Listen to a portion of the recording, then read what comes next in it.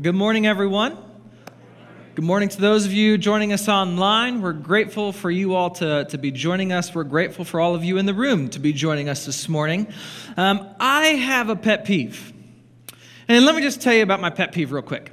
It's when I'm talking to someone and I'm explaining something, or I'm pretty passionate, so I'm telling them about something that I want them to know, or I'm trying to help them to better understand something, and there comes over their face this look that tells me they aren't listening. Anybody been there? Yeah, this is a pet peeve of mine. Not only do I know that they're not listening because of the look of their face, but then I'll stop and I'll ask them, hey, tell me what I just said. And they can't tell me because they weren't listening. Some of you are like, yeah, we just had a fight about that in the car on the way here. Here's a little trick, though. Actually, not a trick yet. Here's the other side of this pet peeve. How many of you have been in that situation? You knew they weren't paying attention. You asked them about what you were saying, and they repeated it back to you word for word. I used to get in trouble for this as a little kid. As a teacher would be talking about something, and they'd think I wasn't paying attention, and then they'd ask, and I'd tell them what they were saying. Here's a little trick for you, the person whose pet peeve lines up with mine. Wait 3 seconds. So stop talking. Wait 3 seconds, and then ask him. And here's why. Because your brain processes audio, it processes sound slower. And so when somebody repeats back to you word for word what it is that you were saying, they can do that without actually listening to what you were saying.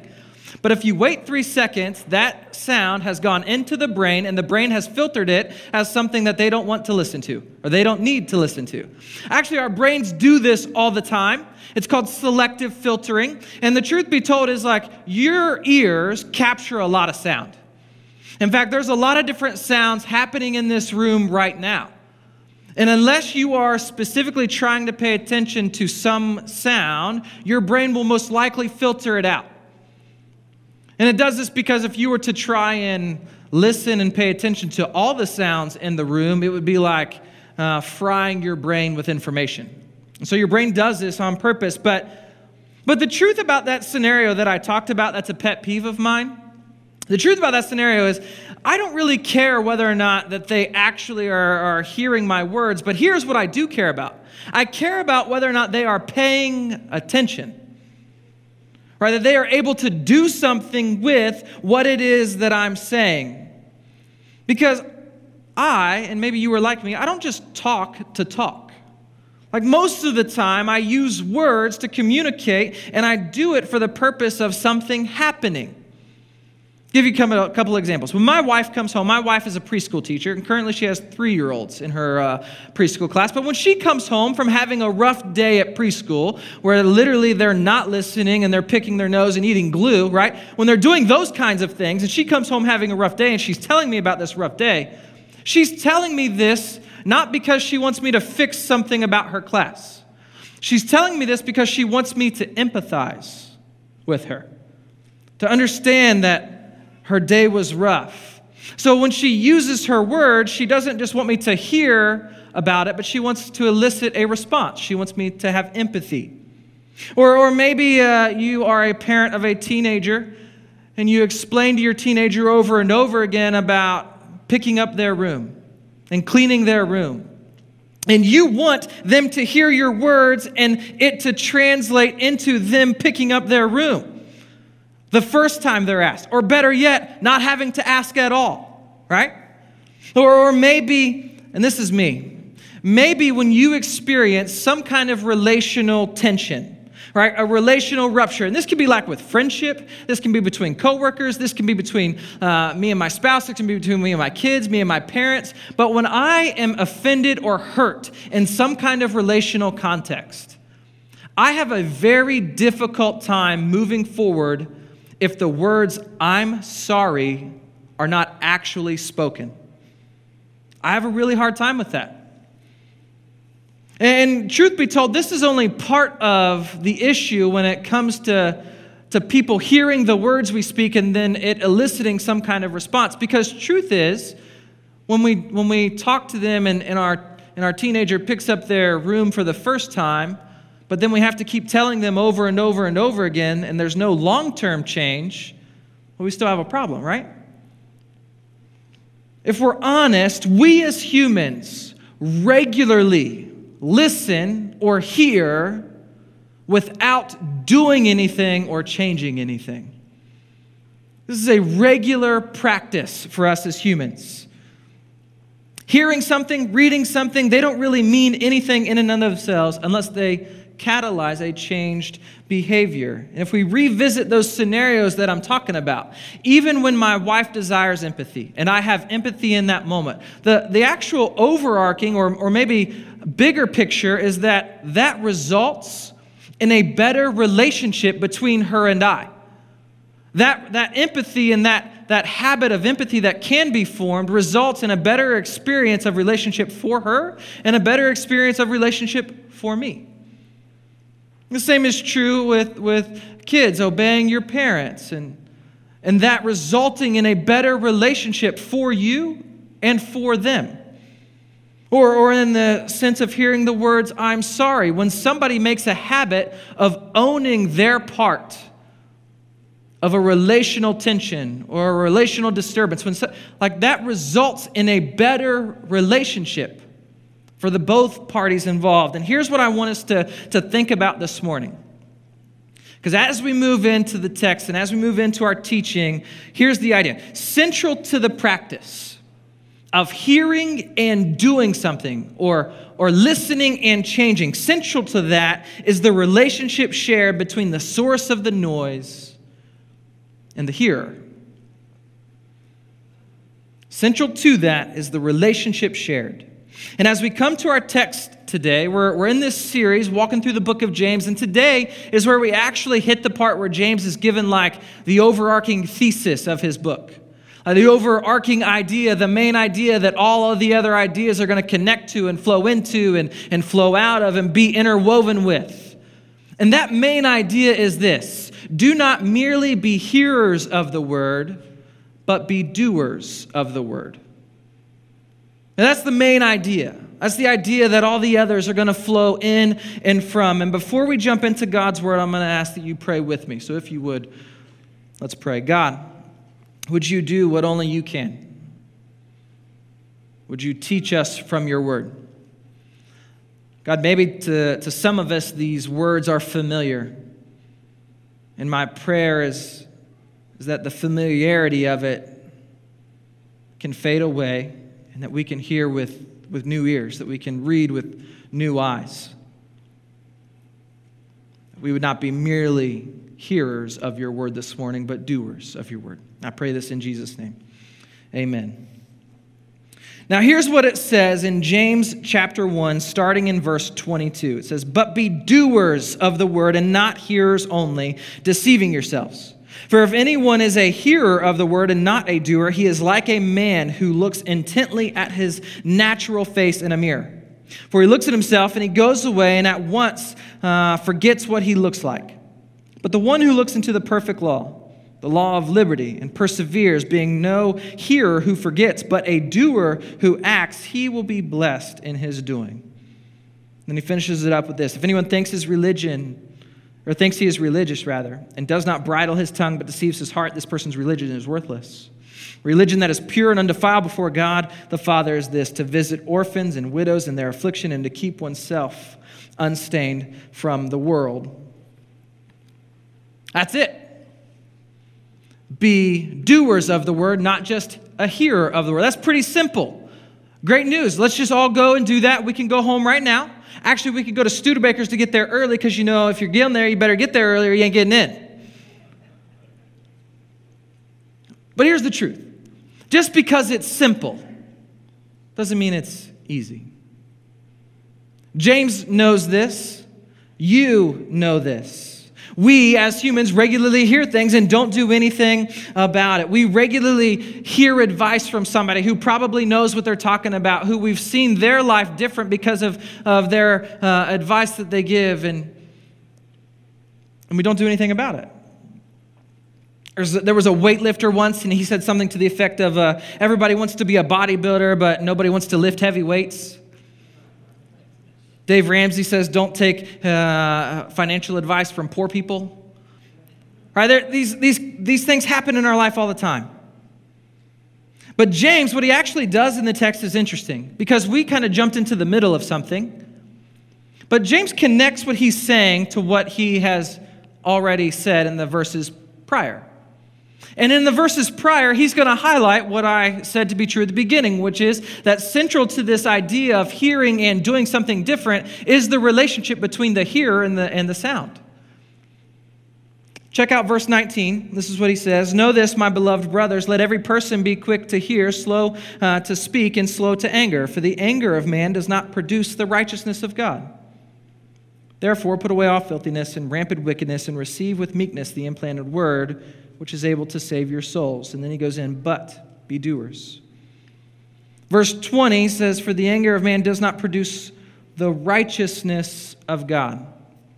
This righteousness of God is the key to relationship that I'm talking about. In fact, righteousness of God can be defined as conducting one's life by the will of God according to his standards. And so there's this relationship between God and the hearer and pursuing this righteousness of God. And James says that this should be the chief aim of Christians. This should be the thing that we pursue above all else, is this righteousness of God. And here's the truth, if God is who he says he is, which James would say that he is, but if he is the creator of all things, and if he knit you and I together at the same time as knitting the universe together and with, he probably knows a little bit more about your and I's life than we do, as he is the one who created it. And so James says pursuing his standards, pursuing his will above all else is what we're after. It's this kind of relationship that we share with God that will find its most full expression when we do this. The best relationship for us and the best experience of this life possible is living and pursuing the righteousness of God. And that's the anchor to which he says, but be doers of the word and not hearers only, deceiving yourselves. And then James jumps into an image. He jumps into some imagery that helps us to better understand something. This is what he says again. Verse 23 says, for if anyone is a hearer of the word and not a doer. So he's given the opposite, right? This is an image of the opposite of a hearer and doer. It's somebody who hears only. It says, if that's you are like a man who looks intently at his natural face in a mirror. For he looks at himself and he goes away and at once forgets what he is like. But the one who looks into the perfect law, the law of liberty, and perseveres, being no hearer who forgets, but a doer who acts, he will be blessed in his doing. So James says, if you're a hearer only, it's like looking into a mirror intently. Now, notice that word intently. Because you can look in a mirror and just kind of like glance at the reflection there, right? You can also look into the mirror and not be looking at yourself, but be looking at things in the background or whatever else. But James says looking into the mirror intently. This is like inspecting your face. Some of you did that this morning. There was like a real inspection that went into the mirror. I got to be honest, I've gotten to that point where I have avoided doing this with any regularity because every time I do, the face in the mirror gets older. It starts to have wrinkles. But here's the truth about a mirror. The mirror is only going to reflect that which is actually there. Or you can't look into the mirror intently and be hoping that you see something that isn't actually there. Like you can't, let's say you've just started a diet or exercise program, or maybe you started one at the beginning of the year and by now that's long been forgotten. But you look into the mirror hoping that you see what would have been the results of doing that. That doesn't happen. No, rather, when you look into the mirror, it reveals what's actually there. And this is precisely James's point. He says, for anyone who looks, if anyone is a hearer and not a doer, he is a man who looks intently at his natural face. He looks into the mirror and sees what is actually there. As people, there is a way in which we actually are.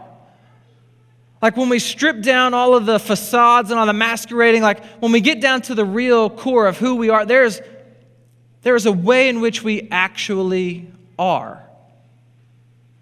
And James says that that's in contrast to the righteousness of God, to this standard of God, to this will of God. It's in contrast to that. Now, I want to pause for a moment because we live in a culture where this would be some tension.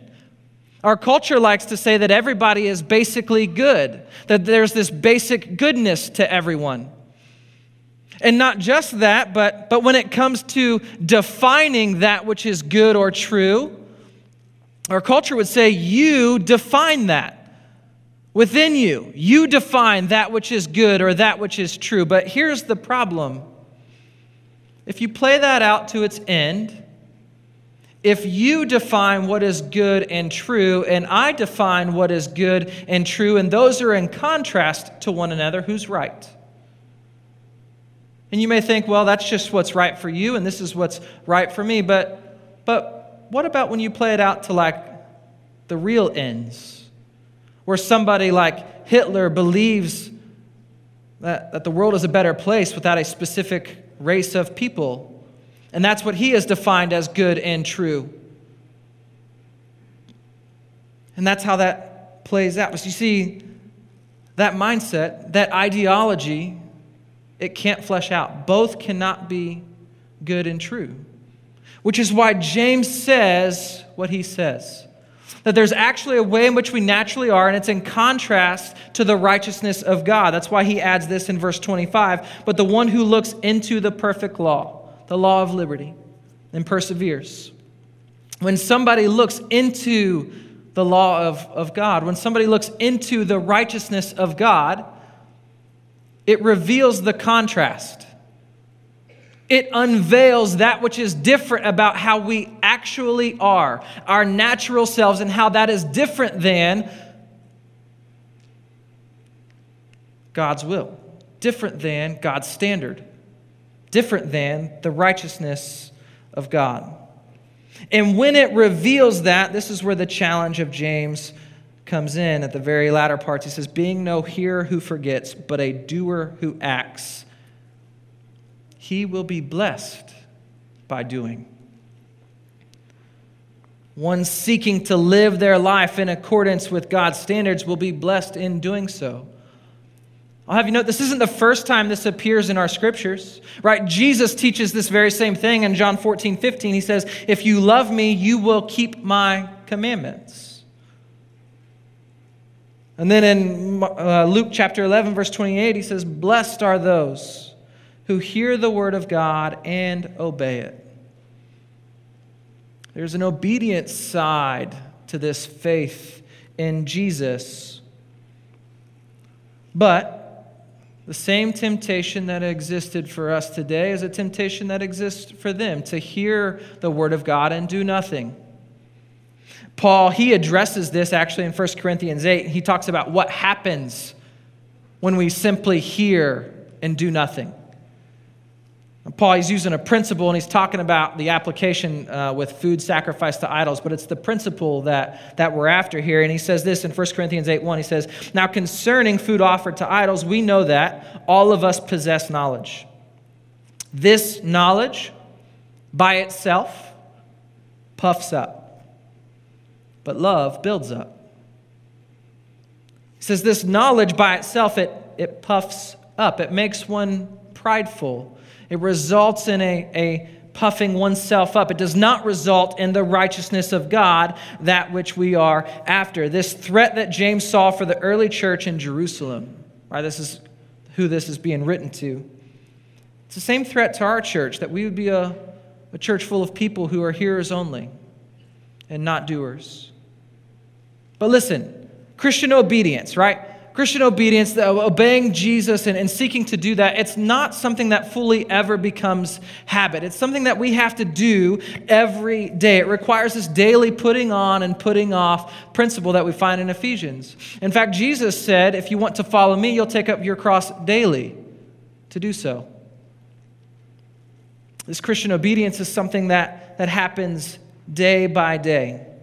And not just that, but when we seek to live out, when we seek to live in the righteousness of God, when we pursue that to its end, there's this direct connection to blessing. In fact, throughout all of Scripture, there's a direct connection between receiving the gifts of God and doing the will of God according to His Word. That those who are blessed by God live in the union, the marriage, the bringing together of truth and of action. And the good news for you and I is that James doesn't just stop with that.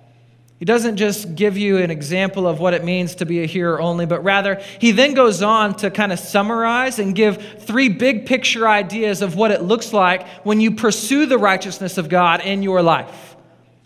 Now, granted, he's writing to the church in Jerusalem, but listen to how applicable it is to you and I. Verse 26, if anyone thinks he is religious and does not bridle his tongue, but deceives his heart, this person's religion is worthless. The very first thing James says is that it's the bridling of the tongue. When we seek to live in accordance to the righteousness of God, one of the main indicators that we are seeking to do so is the speech that comes out of our mouth, or the speech that doesn't come out of our mouth.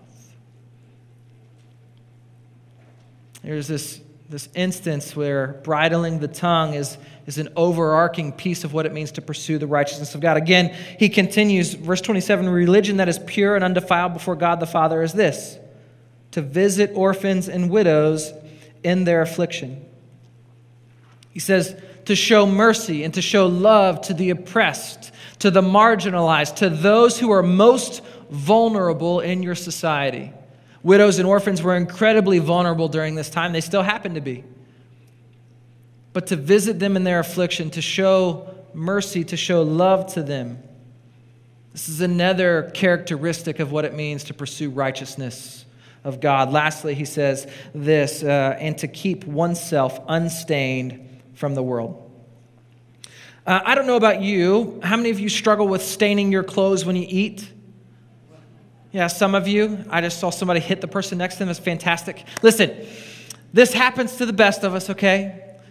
But there's something interesting about the idea of stains, right? When you know, and maybe you know that you struggle with staining your clothes with food that you eat, but when you know that you're going to be eating something that carries a stain, typically you try to avoid that stain. Or you try to take measures to avoid getting a stain. Something like at Skyline where they offer you a bib and maybe you're a recipient of the bib, right? You try to remain unstained. When it comes to the righteousness of God and pursuing that, we do the same thing. We avoid those things that stain us. We avoid those things that have lasting impact. We avoid those things and put up guardrails against and maybe avoid altogether the barbecued ribs of life that stain us. James here, what he's doing is he's reaching into everyday examples, right? So we're talking about the church in Jerusalem. These would have been everyday examples for them. Everyday examples that they would have seen all around them. And the good news for us is these expressions that James reaches into are the same things that apply to us today. And the temptation that was for the church in Jerusalem is the same temptation for you and I, to hear these words and do nothing different. But having faith in Christ, being a disciple, it doesn't just mean trusting in Jesus as Lord of your life, but it also means seeking to live in obedience to Him.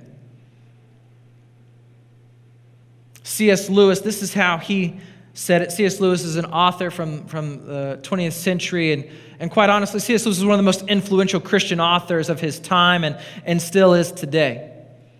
If you've not read his stuff, I would highly recommend it. Chronicles of Narnia is great, but he's written other stuff, just as a heads up. But here's what he says. To have faith in Christ means, of course, trying to do all that he says.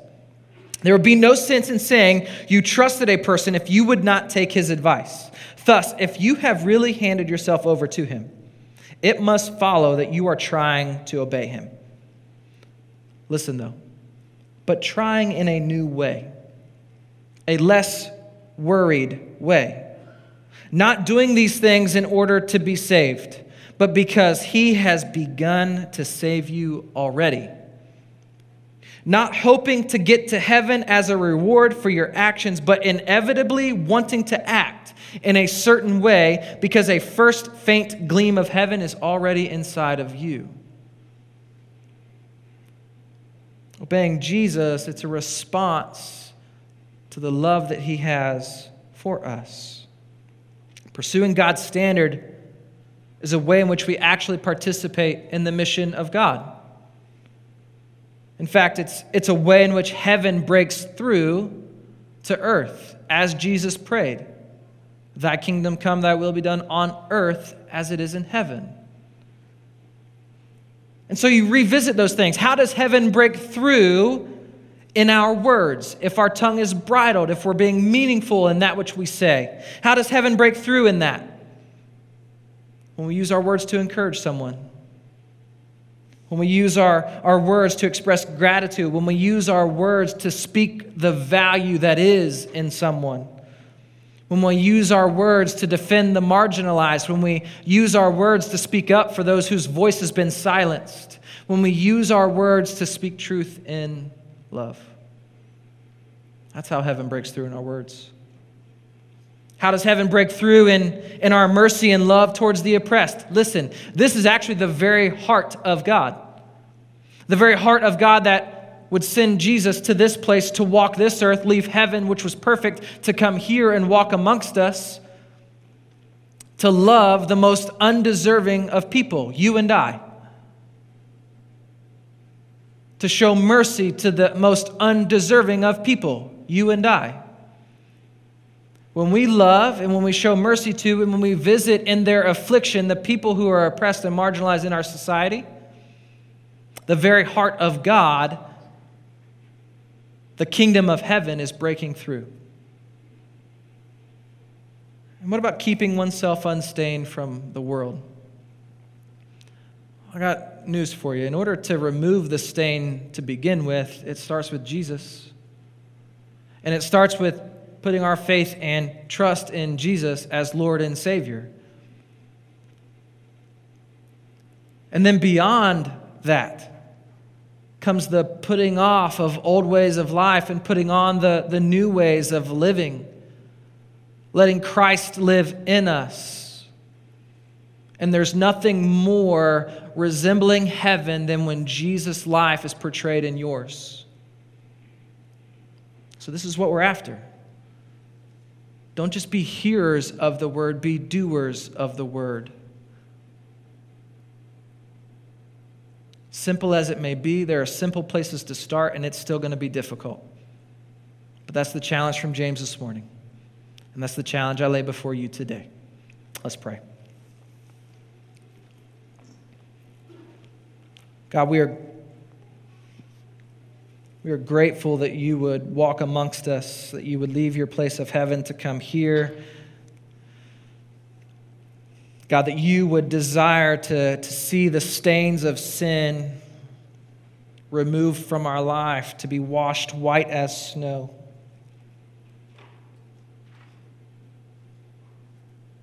God, I pray that this morning, that these words that you've spoken through James, that you've spoken, God, that they would not be words that we simply hear, but that we would act on. God, that it would catalyze change within us, that we would seek obedience in you in all places. God, may your righteousness be that which we aim for. And may we find abundant life in you and you alone, God. I pray this in Jesus' name. Amen.